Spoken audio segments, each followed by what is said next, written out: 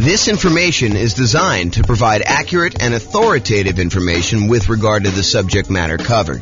It is offered with the understanding that the presenters are not engaged in rendering legal, accounting, or other professional services. If legal advice or other expert advice is required, the services of a competent professional should be sought. Welcome to the Fort Collins Real Estate Investing and Real Estate Financial Planning Podcast.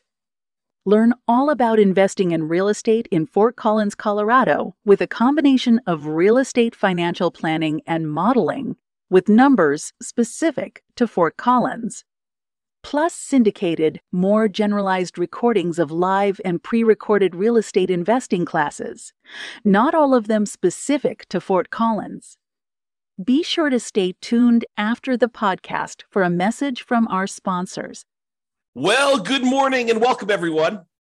I am your host, James Orr, and this is a special class. I don't know if I've taught a class on hard money and private money for real estate investors before, ever as kind of like this combined topic. And it's been a long time, I think, since I've taught a class on hard money and private money, and specifically private money. In fact, I pulled out some resources that I had from a long time ago that I'm going to share with you today, and hopefully you'll like this. So we're going to get started, go over in hard money and private money for real estate investors. So in previous classes, I'm going to try to not cover a lot of the old stuff before, but I'm going to tell you that we have entire classes on a lot of these sections, and there's one last section I think that we've got coming up as well. So the most popular financing options for real estate investors are going to be this kind of group on top, this conventional financing, which I think is like 60-something% of most of the loans that get out there. FHA, which I think is the next largest group. VA, which is the next largest group after that, I think, and that's around 10% of all loans are VA loans. Then when you got USDA and portfolio loans, and the portfolio loans are the ones you get usually when you get above 10 loan limit, and or if you're doing some more unusual things with those. So those are the kind of big group of the most common financing things that you're going to do. And we have lots of classes on those. We've got classes on low down payment, no down payment, conventional financing. I've got a whole separate class on VA financing, a whole separate class on the portfolio loans that we just did.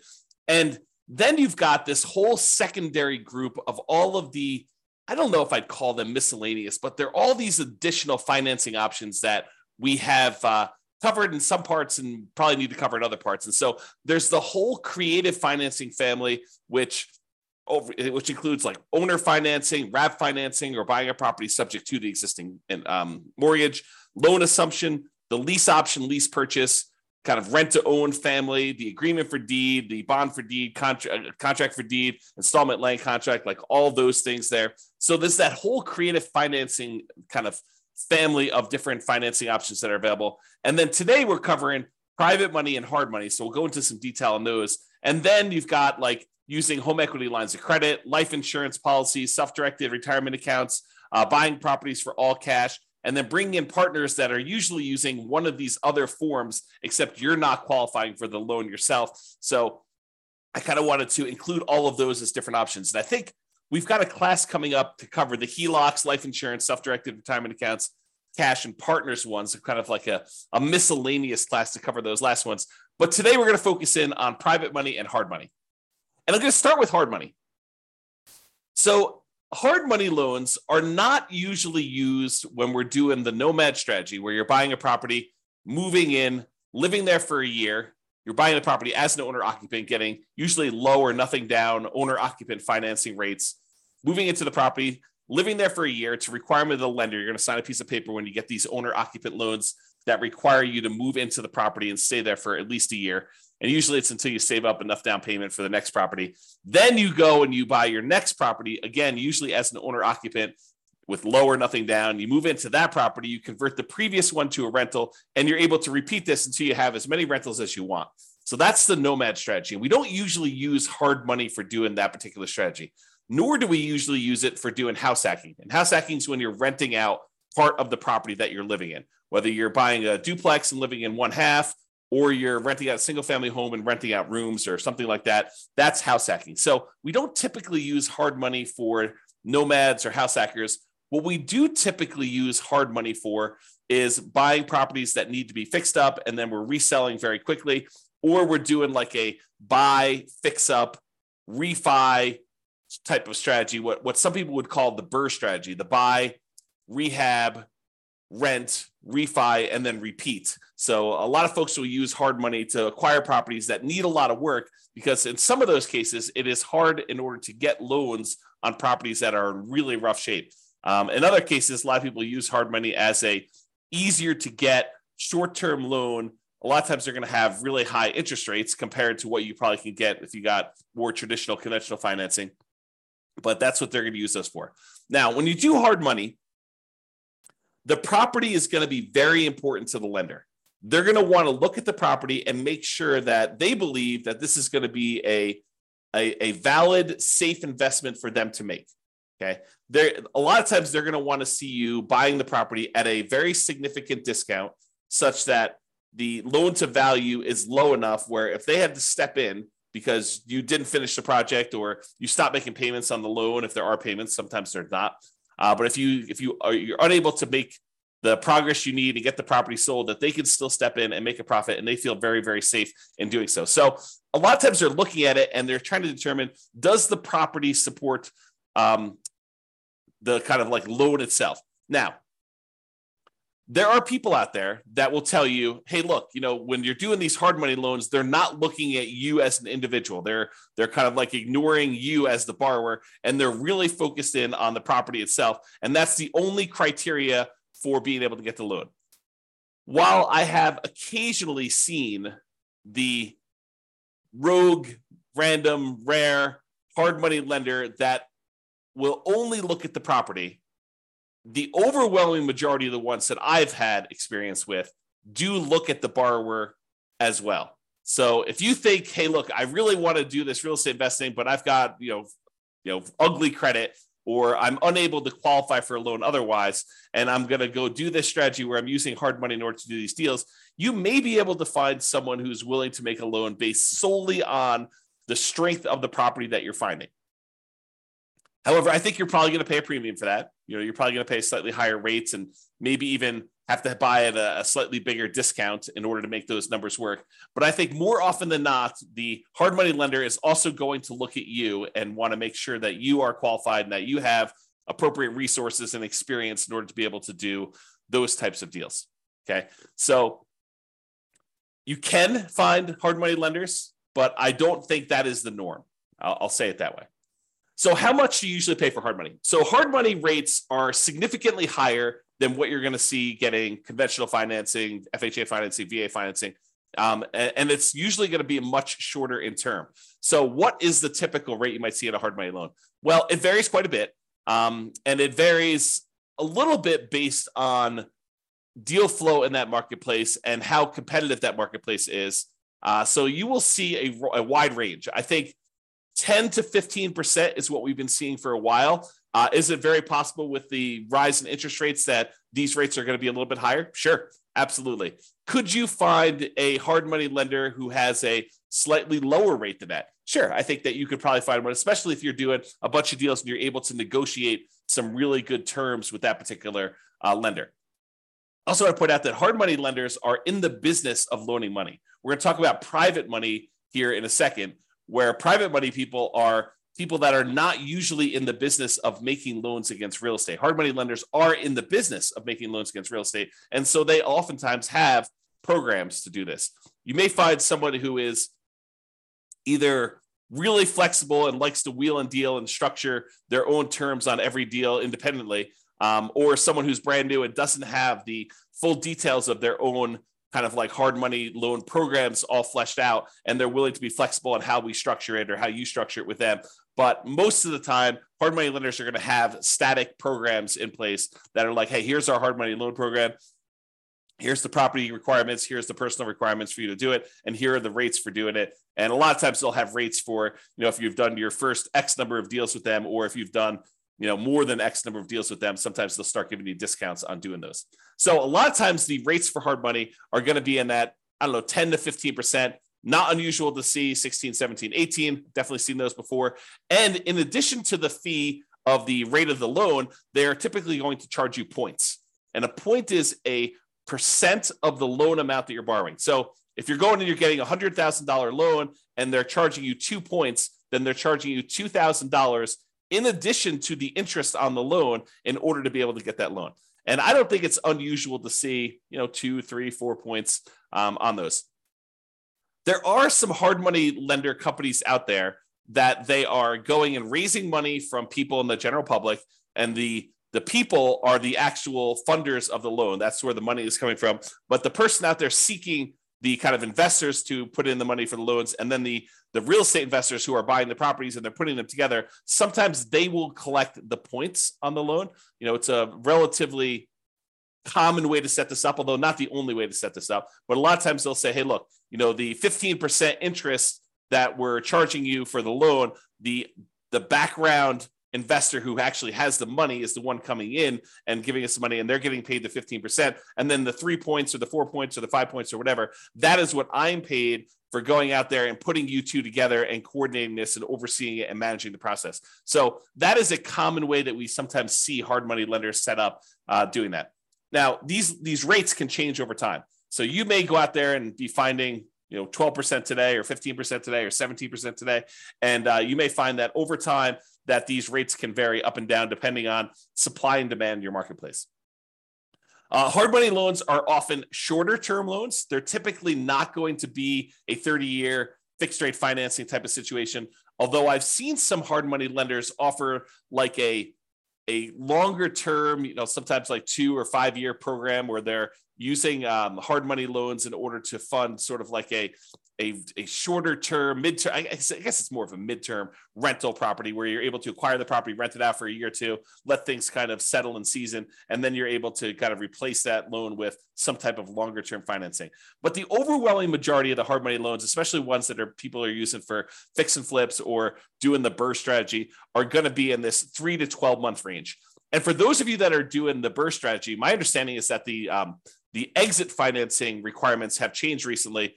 And now they are requiring that you actually season the property for a full year. So you'll need to have this hard money loan in place for 12 months to be able to get your kind of like 30-year fixed rate financing on the way out in most cases, unless you're getting creative and using some type of unusual portfolio financing where they're not requiring that in the midterm. Okay, so a lot of times they're going to be shorter term loans, like 3 months on the really short side. 6 months is really common from what I've seen, and I don't think it's unusual to have 12 months. Some of them will structure these things so they'll be like, hey, look, it's 6 months. It's 15% and 2 points in order to get the loan for the first 6 months. After that, if you want to extend for another 6 months, it's another point or two, and the interest rate's still the same for that. And so they may structure it where you have to pay additional points in order to extend your loan for an additional term. So be careful when you're planning this and understand, especially if you're brand new and you don't really have a good understanding of the timeline for how long it's going to take for you to get your property fixed up, on the market, marketed, sold, and closed, because sometimes those things are independent, different time periods for a lot of those. And some people don't estimate that time correctly. They think, I'll get this on the market, I'll get a contract within 30 days, and I'll be closed within 30 more days. And so they can only give themselves 60 days to get the property marketed and sold. And that's not always the case. I'll say that way. So maximum loan to value, this can vary quite a bit depending on which hard money lender you're using. One you hear pretty commonly is 70% of the after repaired value. So if you think about what the property is going to be worth once you fix everything up, a lot of times they will set their loan amount, the maximum amount that they're willing to loan you on that property using a hard money loan, at some percentage of what the property will be worth after you fix it up. Not necessarily of what the purchase price is going to be now. So if you're able to purchase the property for less than that 70% of what it's going to be worth when it's repaired, a lot of times hard money loans can be nothing down, where you're able to acquire the entire property with no down payment because you're buying it at such a big discount that you're able to acquire it below 70% of the loan to after repaired value, as an example. Now, this isn't set in stone, so it's not like every single hard money loan is always going to be 70%. I've definitely seen ones lower than this. 65% is another pretty common one. I've also seen, especially in really hot, fastly appreciating markets, where some hard money lenders have gone as high as, I've seen 80%. It's possible they had even more than that at different times, but realize that these maximum loan to values do vary. They can be negotiable, although if you are relatively new and you've never done one before, your negotiating strength is relatively weak. unless you just happen to find, the right guy who's kind of willing to do that, to kind of negotiate with you. I'm going to put myself on mute and wipe my nose. 1 second.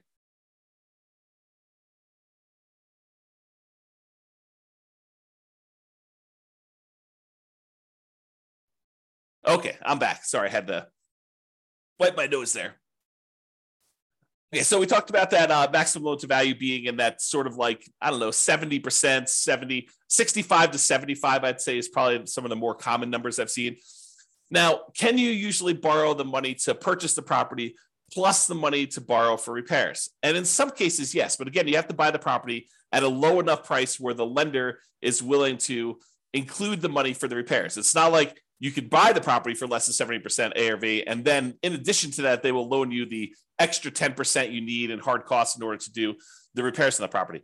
No, it's usually that is the limit. Whatever they tell you is their maximum loan to value is going to be their limit, and that would include repair money. So a lot of times for some investors where it's hard to find these properties and the numbers are tight, they're not able to buy at these really deeply discounted, especially compared to the maximum loan to value. A lot of times the real estate investor coming in is going to buy the property using some type of hard money loan, and then they're going to use some other source of money, sometimes the cash that they have their own, or in some cases they're willing to use a credit card or to borrow money in order to do the repairs on the property, knowing that they're going to be reimbursed when the property closes at the end. So realize that you may need to do more than just the hard money loan to do these if you don't have any money of your own to be able to access that. Some people will use a combination of their Home Depot credit card or a regular credit card to do some of the contractor stuff that they're unwilling or unable to do. So they'll kind of mix and match and spread the load out kind of across all those. However, if the hard money lender is going to loan you money to do some of the repairs, most of the time they're going to escrow the money for repairs. So it's not like you're going to buy the property and you're able to buy it at a big enough discount where they're also able to finance the repairs, and the repairs are, let's say, $15,000. It's not like the hard money lender, in most cases, some of them may, but in most cases, they're not going to just give you an extra $15,000 at closing that you're going to be able to just sort of have and use for living expenses or whatever. No, they're going to actually say to you, okay, here you go. We gave you the money to buy the property. Now go ahead and do this amount of work in stage one, and then we're going to review that work was done, and we will release the money to pay for the work that was done. So they'll kind of do it in stages, make sure that you got the work done. Then they will release the money for you to pay your contractors and buy your supplies and stuff. And then they'll say, okay, now do stage 2 work, and they'll have all that done. And sometimes there's a stage 3, or sometimes there's not. Basically you have to escrow the money. They set it aside in a special account for you, and they hold on to it until you need that money, until you've proven that the work is done, and they can release that money for you. So realize that's a pretty common thing when you're doing these hard money loans for doing the buy, fix up, fix and flip, or doing some type of buy, rehab, rent, refi, and repeat sort of strategy, the BRRRR strategy. Okay. Let's see here. I think right now we are seeing, and this is very market dependent, but typically we're seeing more money than deals right now. There's more money on the sidelines where they're looking for higher rates of return than there are deals to fund. And so that typically puts downward pressure on interest rates and loans and stuff like that. Again, this is very market specific. I'm sure in some markets there are more deals than there are money out there. And with the rise in interest rates and the alternative things that people can invest in and get a good return on their money, maybe there is less money seeking these hard money loan situations than there was in the past. So realize that could change over time as well. Now, another thing about hard money loans is that sometimes they could be used in conjunction with other financing. So for example, let's say you're putting out, marketing in order to find deals, and you find a seller who owns their property free and clear. They don't have a mortgage on their property at all. And you manage to negotiate with them, and you guys come to an agreement that if you put 15% down, they will actually owner finance the remaining balance. So one thing you could do is you could come in, you'd have to negotiate this, of course, but you could come in with a hard money loan, put 20% loan to value, first position, hard money loan on the property at whatever it is, 15% and 2 points, where then you're able to get 15% that you're going to give to the seller as the money that they require down in order to do the owner financing type situation. And then you've actually pulled out 5% in this example as cash that you can use to hold the property, make monthly payments while you're getting it occupied, do any fix up that is required in order to get the property where it needs to be, do some marketing, maybe even pull out, in some rare cases, a little bit of your profit when you acquire the property to kind of fund your marketing, to reimburse you for the marketing you paid in order to get the deal done. So you can use hard money loans as a way to put down payments in conjunction with maybe some other type of creative financing. Now, are you going to be able to do what I just described if you're trying to do like conventional financing or FHA financing or VA financing or USDA financing? The answer is absolutely not. So the only way you're able to structure this, where you're able to use a hard money loan in first position and have the seller be in second position, is with some of these creative financing deals like owner financing, or probably not even if you're doing subject to, although I guess you could get creative and structure these with subject to or wrap financing, but they're a little bit less obvious to do. So these are not going to be conventional financing combined with hard money loans in order to be able to do those. They're typically going to be some type of hard money loan in conjunction with some type of owner financing, where the owner is going into second position, because usually the hard money lender is not willing to go in second position. You may be able to find a rogue hard money lender who's willing to go in a second position as long as you're at a low enough loan to value and they understand the risk that they're kind of going in, and they may charge you a much higher rate for doing that and higher points. But most of the time, the hard money lender wants to be in that first position when you're doing those loans. Okay, I'm going to talk very briefly about kind of a side note related to hard money loans. And Terry says a lot of hard money lenders don't allow a second position lead. Yep, I think that is true, Terry. If the loan to value is low enough, though, there are some hard money lenders who would absolutely be willing to be in first position with a very low balance loan. For example, you have a $200,000 property and you want to borrow $40,000 on that thing, and you want to use a hard money loan to do that, and the seller is in second position. I think a lot of hard money lenders would allow you to do that. Again, it's negotiated. Not everyone is going to do exactly like that, but you're right. There are some that will not allow a second position, especially if it's a high second position. Like you're borrowing 70% loan to value and they have you put a 30% second there on there for the rest of the money. That's probably not going to fly.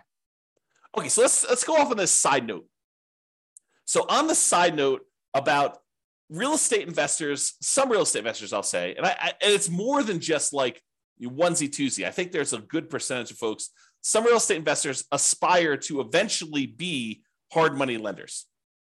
They think to themselves, "Hey, look, eventually I want to get to the point where I've got a bunch of rental properties, but I've also have a lot of cash on hand, and being able to take the money I have and use that to make hard money loans and get 10, 11, 12, 13, 14, 15% return on my money." That seems like an attractive proposition for people. And I think a lot of them believe, and I think this is an incorrect belief, and I'll explain why here in a second. They incorrectly believe that, if I've got $1 million and I'm getting 12% on my money, then I'm getting $120,000 a year that I can live on if I'm getting 12% of my money and I'm doing hard money loans.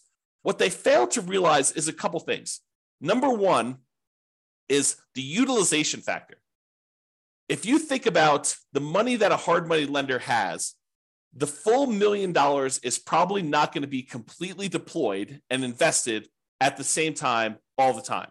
So what it typically might look like is the hard money lender might say, okay, I found an investor who's doing a deal. I'm going to loan them $200,000 on this deal, but I still got $800,000 sitting somewhere else and I'm earning not the 12% on, okay? And then they go and they find another investor, and the other investor says, okay, I need $300,000. They make a $300,000 loan, and now they've got half of their $1 million out at that 12%.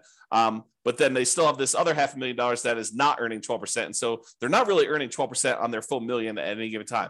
Then another one comes along and they have $200,000 more out. So they have $700,000 out, but then the first one gets paid back. And so they no longer have that $200,000 out. So now they have $500,000. And then, another investor comes along and they want $600,000, but they don't have $600,000 now because they only have $500,000 left. And so there's this problem of, how much are you utilizing the $1 million or whatever you have as your kind of like investment portfolio for making these hard money loans? And most of the time you don't have all of it out at all the time.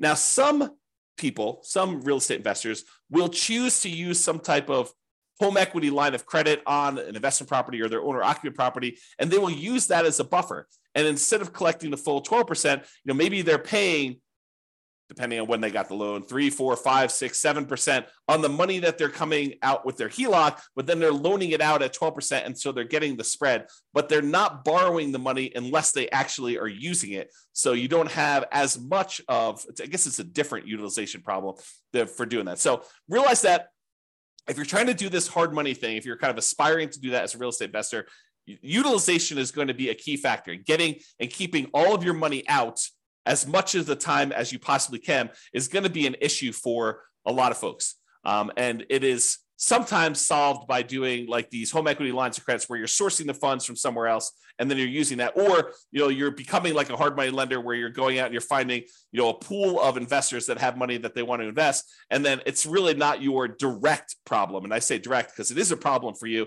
that your clients don't have their money kind of out and invested all the time, and then you're kind of using your uncle who has $1 million. You're saying, hey, uncle, you've got this home equity line of credit for $1 million. Why don't we, loan this money out to someone at, 12% or 15%. And you're sort of like overseeing the deal and finding the real estate investors who need the money for the hard money loan. And maybe you're collecting the points and maybe you're participating in the percentage they're earning or not. But then your uncle's borrowing the money at 5% and he's getting 11% and you're getting 1 point, like there's all these different ways to structure it where you're going out there and you're starting the business of doing this. I'll also point out, which we'll talk about here when we talk about private lending, is that if you're the one that's going out and you are coordinating, bringing in investors and making these loans on properties, that you probably do need to be licensed. And the licensing may vary. I'm not an expert on licensing by any means. I did talk to my own personal attorney, and I chose to get licensed with the state of Colorado when I was raising private money. It actually was a mortgage, is a special license. It's a mortgage broker dealer license where we're able to create security instruments, basically loans on properties secured by real estate, and you're finding people who want to borrow or loan the money for you. So realize if you're doing this thing where you're doing hard money loans, you're becoming a hard money lender, you probably want to get licensed or at least have a consultation with an attorney to find out what the attorney recommends you get licensed, if at all, in your particular market. Okay, the second part about this, investors aspiring to be hard money lenders, is this idea that you should live on that full interest. So you think, even if you could go loan $1 million out and collect 12% per year, $120,000, a lot of investors think, oh, I can live on that $120,000 and I only need this $1 million and I'm able to collect 12% per year return on that. And so really I'm getting $120,000 a year that I could live on. That's not how that works. If you've studied any type of retirement planning, especially folks in the financial independence, retire early, the FIRE motion, kind of like group of stuff, you'll hear about this concept of the Trinity study or the 4% rule. And what the 4% rule says, the 4% safe withdrawal rate rule, basically says that if you have a certain amount of money invested, and typically they talk about investing in stocks or bonds or something like that, although it does apply to this as well. I'll explain that here in a second. But if you go and you actually have $1 million invested somewhere else, it is, in most cases, you are less likely, there's a low probability that you will run out of money if you take 4% out each year, adjusted up for inflation. But you're not actually taking the full amount that the money is being used for. So for example, if you have $1 million you're investing in stocks and bonds, and that as a whole is earning you 8% per year, you're not taking 8% per year out. You're taking 4% per year out. And part of that is because sometimes money goes up and sometimes money goes down. Like the returns on the stock market, sometimes are up, sometimes are down. More return in the bond market, sometimes up, sometimes it's down. And for the same reason, sometimes when you make investments in real estate, like as a hard money lender, some of these deals don't always go the way you want. Sometimes they go bad and you end up losing money on them. And so you should not think that you could take the full 12% and spend that. You should think of it as another amount of money that is invested in something and use the same, whatever your version of safe withdrawal rate is. Most cases it's going to be between 3 and 5%. I think that's with 4% being the most common that we hear most. But 4% of the money coming out, not 12. So if you have $1 million out there invested at 12%, and besides the utilization factor, maybe you're only taking 4% out safe withdrawal rate. So instead of you thinking you're getting $120,000 a year, you really should only be taking out $40,000 a year, adjusted up for inflation each year. That's the difference. And that's, I think, what a lot of folks who initially aspire to being a hard money lender don't necessarily realize. Okay. All right. With that being said, that is pretty much hard money. For those that are on that have questions about hard money, you're welcome to queue those up. I will cover them after I cover private financing. At least I will try to do it. I'm going to cover private financing, and then if you have any questions about that, please queue those up, and I'll usually handle those at the end as well. Okay, so now let's talk about private financing. We've talked about hard money lenders. Hard money lenders are people who are in the business of making loans against real estate. Private financing are those that are not necessarily in the business of making loans against real estate, like grandma. So you're at Thanksgiving dinner, you're talking to grandma about this new real estate investing thing you're doing, and you're kind of venting to grandma that you're having to pay 15% in order to get these hard money loans in order to buy these fixer-upper properties that you're kind of using. And grandma's like, that's crazy. I've got my money in CDs at the bank, and I'm only earning 3%. And she's like, why don't I loan you the money and you could pay me 6%? And it's a lot better than you paying someone else 15%, and I make money too.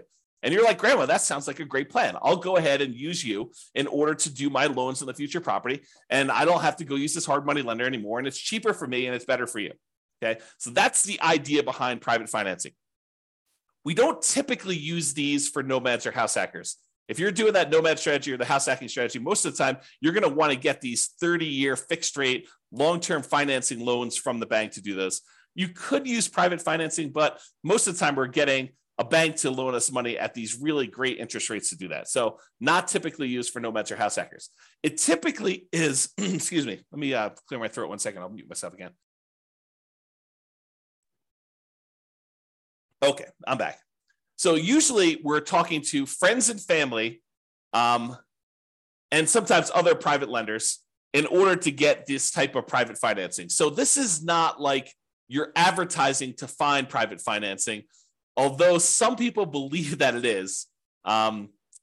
So most of the time, this is going to be people that you know. You're going to be out in the street, and you're going to be talking to them. They're going to say, what do you do? And you're going to tell them, I flip properties. And they'll be like, oh, that's super interesting. What do you do here? And you kind of explain to them, well, I go find these really, these properties that need a lot of work. I usually bring in somebody who is, looking to get a better return on their money. And I use their money in order to, buy the property, and I pay them a really good return on their money. And I do the fix up, and then I sell the property to a family who really wants a really good, nice property in their market. And they buy that. And then I pay back the lender who did the money with some interest on it. And they're really, really happy. And I help the family, I help the lender, and I kind of do that. And as you describe this, they're either thinking to themselves, that's awesome. I would like to do the fix and flip myself. Or sometimes they're like, well, how much are you paying to do your loans? Because I've got money to invest. And that's how you tend to find, and it's oversimplification, but that can be a way for you to find these kind of like private money loans for doing that. Private money financing typically is more flexible than banks and can be much faster to close. Imagine someone's got $1 million sitting on the sideline and they want to get it out there and invested, and you've got a deal and you need to close in 3 days. Well, it's a matter of them being able to go down to the bank, get the money in order to be able to have you wired to the title company in order to close on it. So it's faster to do these a lot of times. The relationship is extremely important when you're doing these private financing. It's really their trust with you is going to be a major factor in doing this. Unless they're sophisticated and they're analyzing the deal and underwriting the deal themselves, most of the time they're trusting that you are going to take care of them, that you're the expert, that you know what's going on, and that you've qualified this as a good deal, and that you personally are guaranteeing the loan and are going to pay them back. Okay, so that's really why the relationship is still important there. So your financial statements is probably still important. However, they may never ask. Okay, but they may ask you, hey, have you done these before?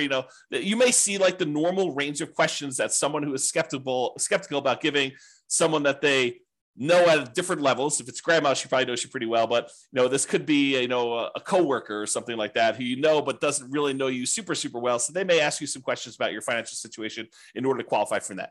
What is the typical range for private financing? It's all over the place. It's whatever you can negotiate. But I think in that kind of like 4 to 8% range is probably in the ballpark, probably more toward the higher end with interest rates going up. And this can change over time. As money becomes more expensive, people feel less compelled to move to do something like this when they can get 5% in the CD. So if we see CDs go up to 5 or 6 or 7%, then, they may want a premium over what they can put in the CD and get as a return on that. So the range can vary. It's completely negotiated between you and the private financing person. But, typically in that, 4 to 8% range can be there. And I think over time you find cheaper money, right? You go ask the first person, they tell you 10, and maybe you use 10 on a deal, but you're constantly looking for someone else to borrow the money. And when the next person asks you kind of like, how much are you paying? You tell them 9. And if you find someone who's willing to do 9, then you start using the 9 person, you stop using the 10 person, and you kind of work your way down until you find more and more reasonable money over time. And some real estate investors will actually, they'll have money out on deals, especially if they're using private financing for more of like intermediate term deals instead of doing like 3 or 6 months or a year. Maybe they have got like a 5-year term on their money. And if they've got lower money than what they currently have out, they will replace it and pay the old person back. So for example, let's say you have a deal where you've got money out and you can have that money out for 5 years. And let's say it's at 7%. But then you're talking to someone else, and you're telling them, okay, we're probably loading in the 6.5% or 6% range if we're doing these hard money loans, or the private money loans rather, for the next 5 years. And they're like, well, I've got, $500,000 I'd like to place right away. And you're like, okay, well, I can replace you. I can replace someone who've got a little higher financing. Are you okay with that? And you kind of work it out between all of them. And you replace the higher 7% ones with now 6.5% or 6% money. And you're able to kind of like do that. Now, the other thing you could do, this is like part of the negotiation strategy if you decide this is a way you'd like to operate, but you could tell people, look, I've got, $500,000 out right now at 6%. If you want me to place your money right away, it'd have to be good enough for me to be willing to pay off that 6% one and have your money out there. They may say, well, I'd be okay with 5.5 as long as you're using it right now and you're going to keep it out there for 5 years. So you negotiate the terms of whatever you're willing to do. And then you could kind of use the existing financing you have in order to improve your position and kind of do that money there. Okay. With that being said, I want to warn you about something, and I want you to understand why this can be potentially problematic and why we're specifically talking about it with private financing. So sometimes you will go find a private financing person who is wanting to loan you money where they don't need the money right away. They don't need the return right away. They're kind of like okay with getting a really good return, but they don't necessarily need the cash flow right now. So for example, one of the more common ones is someone has a self-directed retirement account where they want to loan you the money. Whether they get paid interest monthly or they get paid their interest all in one big lump sum at the end when you pay back the entire loan, they don't care because the amount of money in their account is not actively being used as they're kind of like growing this account there. So they don't really care if you're making monthly payments. So you're really putting their investment into the deal, and their deal, the amount that you owe them, is actually increasing over time. And there may be some advantages for you to do this. I'm not going to get into deal structuring, but there may be some advantages for you to do this for improving cash flow or how you're structuring this, where this is advantageous to you, not having to make this monthly payment, at least in the short term. And so they've got, let's call it, let's say they did a smaller loan. Let's say they did a $100,000 loan on this, and they're actually allowing their interest to accrue. So at the end of the year, let's say they're getting 6%. So at the end of the year, they owe, you owe them 106. They've earned $6,000 and $100,000 that they have out. And then the next year, you owe them 6% interest on the 106. So it's 1012 plus a little bit extra for the interest on that. So really over time, their balance is growing, and that's happening there. And then eventually you decide to replace the money that you owe them with another private lender. And you go and you pay back this $100,000 original loan plus the $6,000 in interest plus the, let's call it $7,000 interest in year 2 plus the $8,000 in interest in year 3. So you're paying them back their initial investment plus the returns that they earn. And you're doing that with money that you're bringing in from the outside from another investor coming in. What does that sound like to you? It should sound like a Ponzi scheme because you're actually paying off the previous investors, their initial investment and the return that they've earned with new money coming in from another investor. So it should sound like a Ponzi scheme to you because that's what a Ponzi scheme is, right? And then a person who's coming in, they're collecting money and they're paying out the returns and stuff by another investor coming in. So you inadvertently, without really thinking you're doing some type of Ponzi scheme, you actually came in, you said, okay, we structured this great loan. You're happy getting, the amount of money you borrowed and some interest on it. And we're allowing that interest to accrue, which is totally fine. There's nothing wrong with that in of itself. And then over time, you're like, okay, now you want to get out of this loan. And maybe it's as innocent as that, right? They call you and they're like, hey, look, I finally need this money out. And you're like, hey, no problem. I'll replace you with another one of my private lenders. And you come in and you bring in another private lender to pay off that $100,000 plus whatever they own. Now you've inadvertently kind of like formed this Ponzi scheme situation where you're paying off an old investor with a new investor and you're paying them their actual returns using that. So you got to be really, really careful that you don't structure this and get advice from an attorney to avoid this situation if it comes up for you. If you're, and even even the idea of replacing the loan is kind of on this borderline edge of this Ponzi scheme, right? Like you're taking one investor's money and you're replacing it with another investor coming into the deal. So definitely talk to your attorney and make sure that you feel really comfortable with the way that you're structuring these and you're doing that. So that's what I wanted to warn you about. It's kind of like this concept of inadvertently setting up a Ponzi scheme to do this. And we don't usually see it as much with commercial lenders. Maybe the commercial lenders don't care. Maybe, it probably is, now that I think about it, it probably is that the organizations that are going to come after you for doing these Ponzi schemes, they're trying to protect the public, not necessarily a commercial lender who is making these conventional FHA, VA loans where if you do a refinance there, they're like sophisticated institutional type of people that know about these loans. But someone who's a consumer on the street, they're trying to protect the consumer. It's a consumer protection law and situation in that particular case. Okay. So I wanted to cover that in case you never thought about it that way.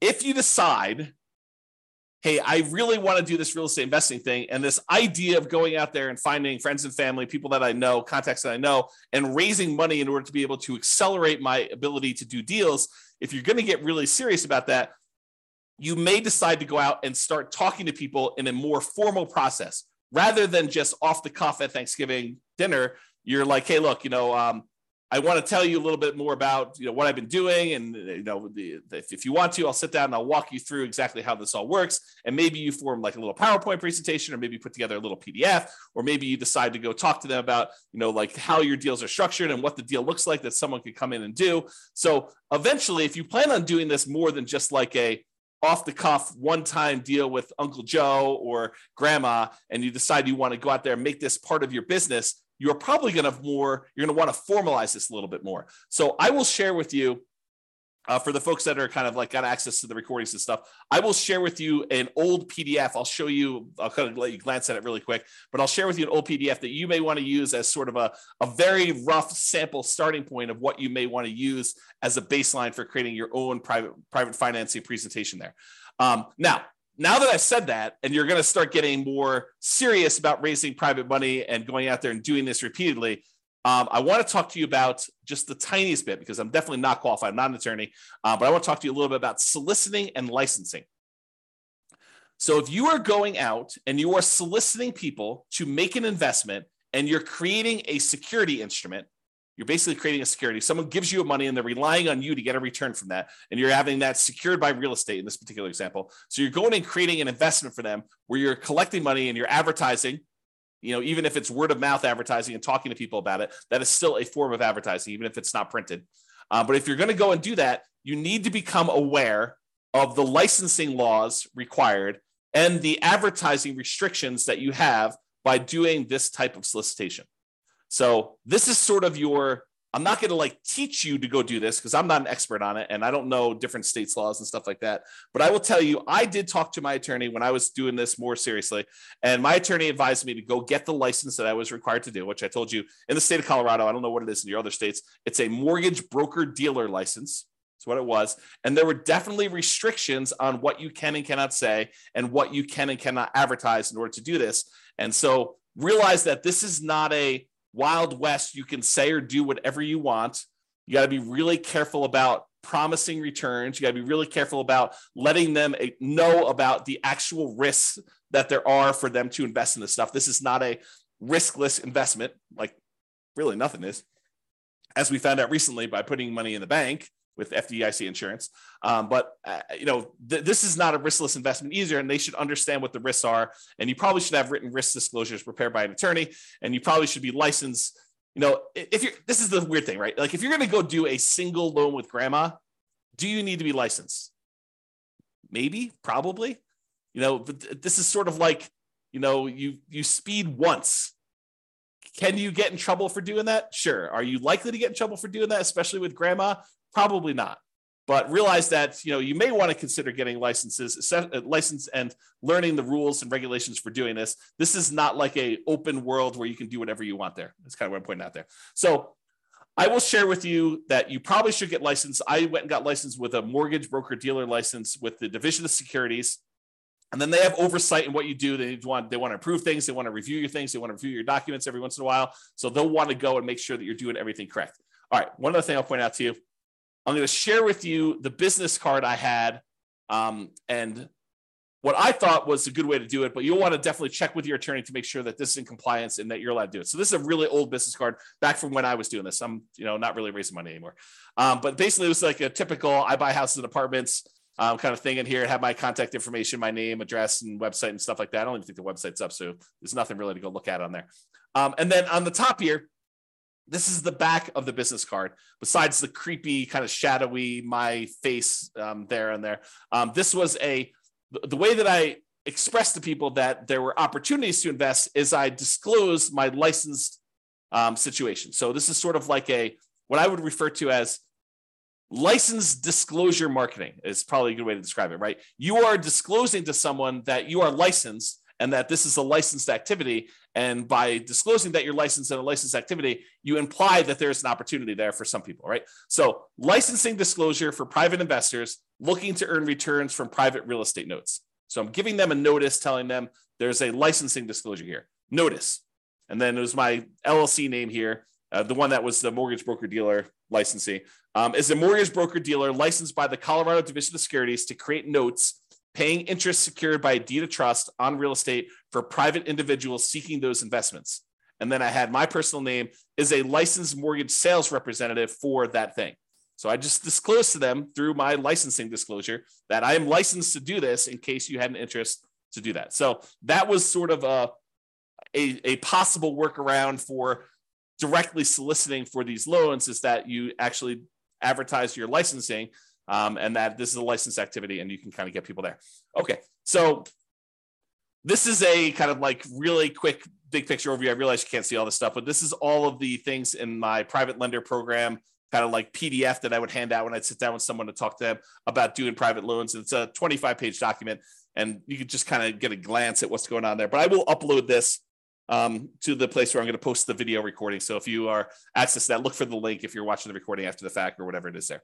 Okay, so that's all I got on private financing and the hard money lending. If you've got questions, go ahead and queue those up, but I'm going to kind of go through the conclusion here. So many traditional long-term buy and hold real estate investors will choose to use some type of conventional financing, then portfolio financing. So they're not going to deal with hard money lenders or private lenders at all. Many house hackers and nomads are going to choose to utilize like the low and nothing down financing options like VA loans and USDA and FHA and conventional loans.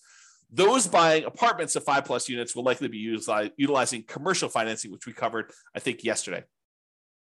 However, some real estate investors will choose to utilize private financing and hard money. And those situations I talked about, like you're doing fix and flips, or you're doing the BRRRR strategy, or you're, kind of like short-term financing things with, private loans or something like that.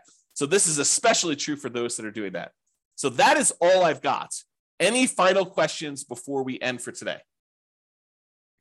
You guys have been really quiet. Besides Terry. All right. Doesn't look like there's any questions, so I'm going to call it.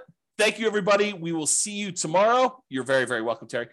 See you all tomorrow. Bye-bye for now. With home prices up, mortgage interest rates up, and rents up, but not quite enough to counteract the higher prices and interest rates, cash flow on rental properties in Fort Collins is harder than ever.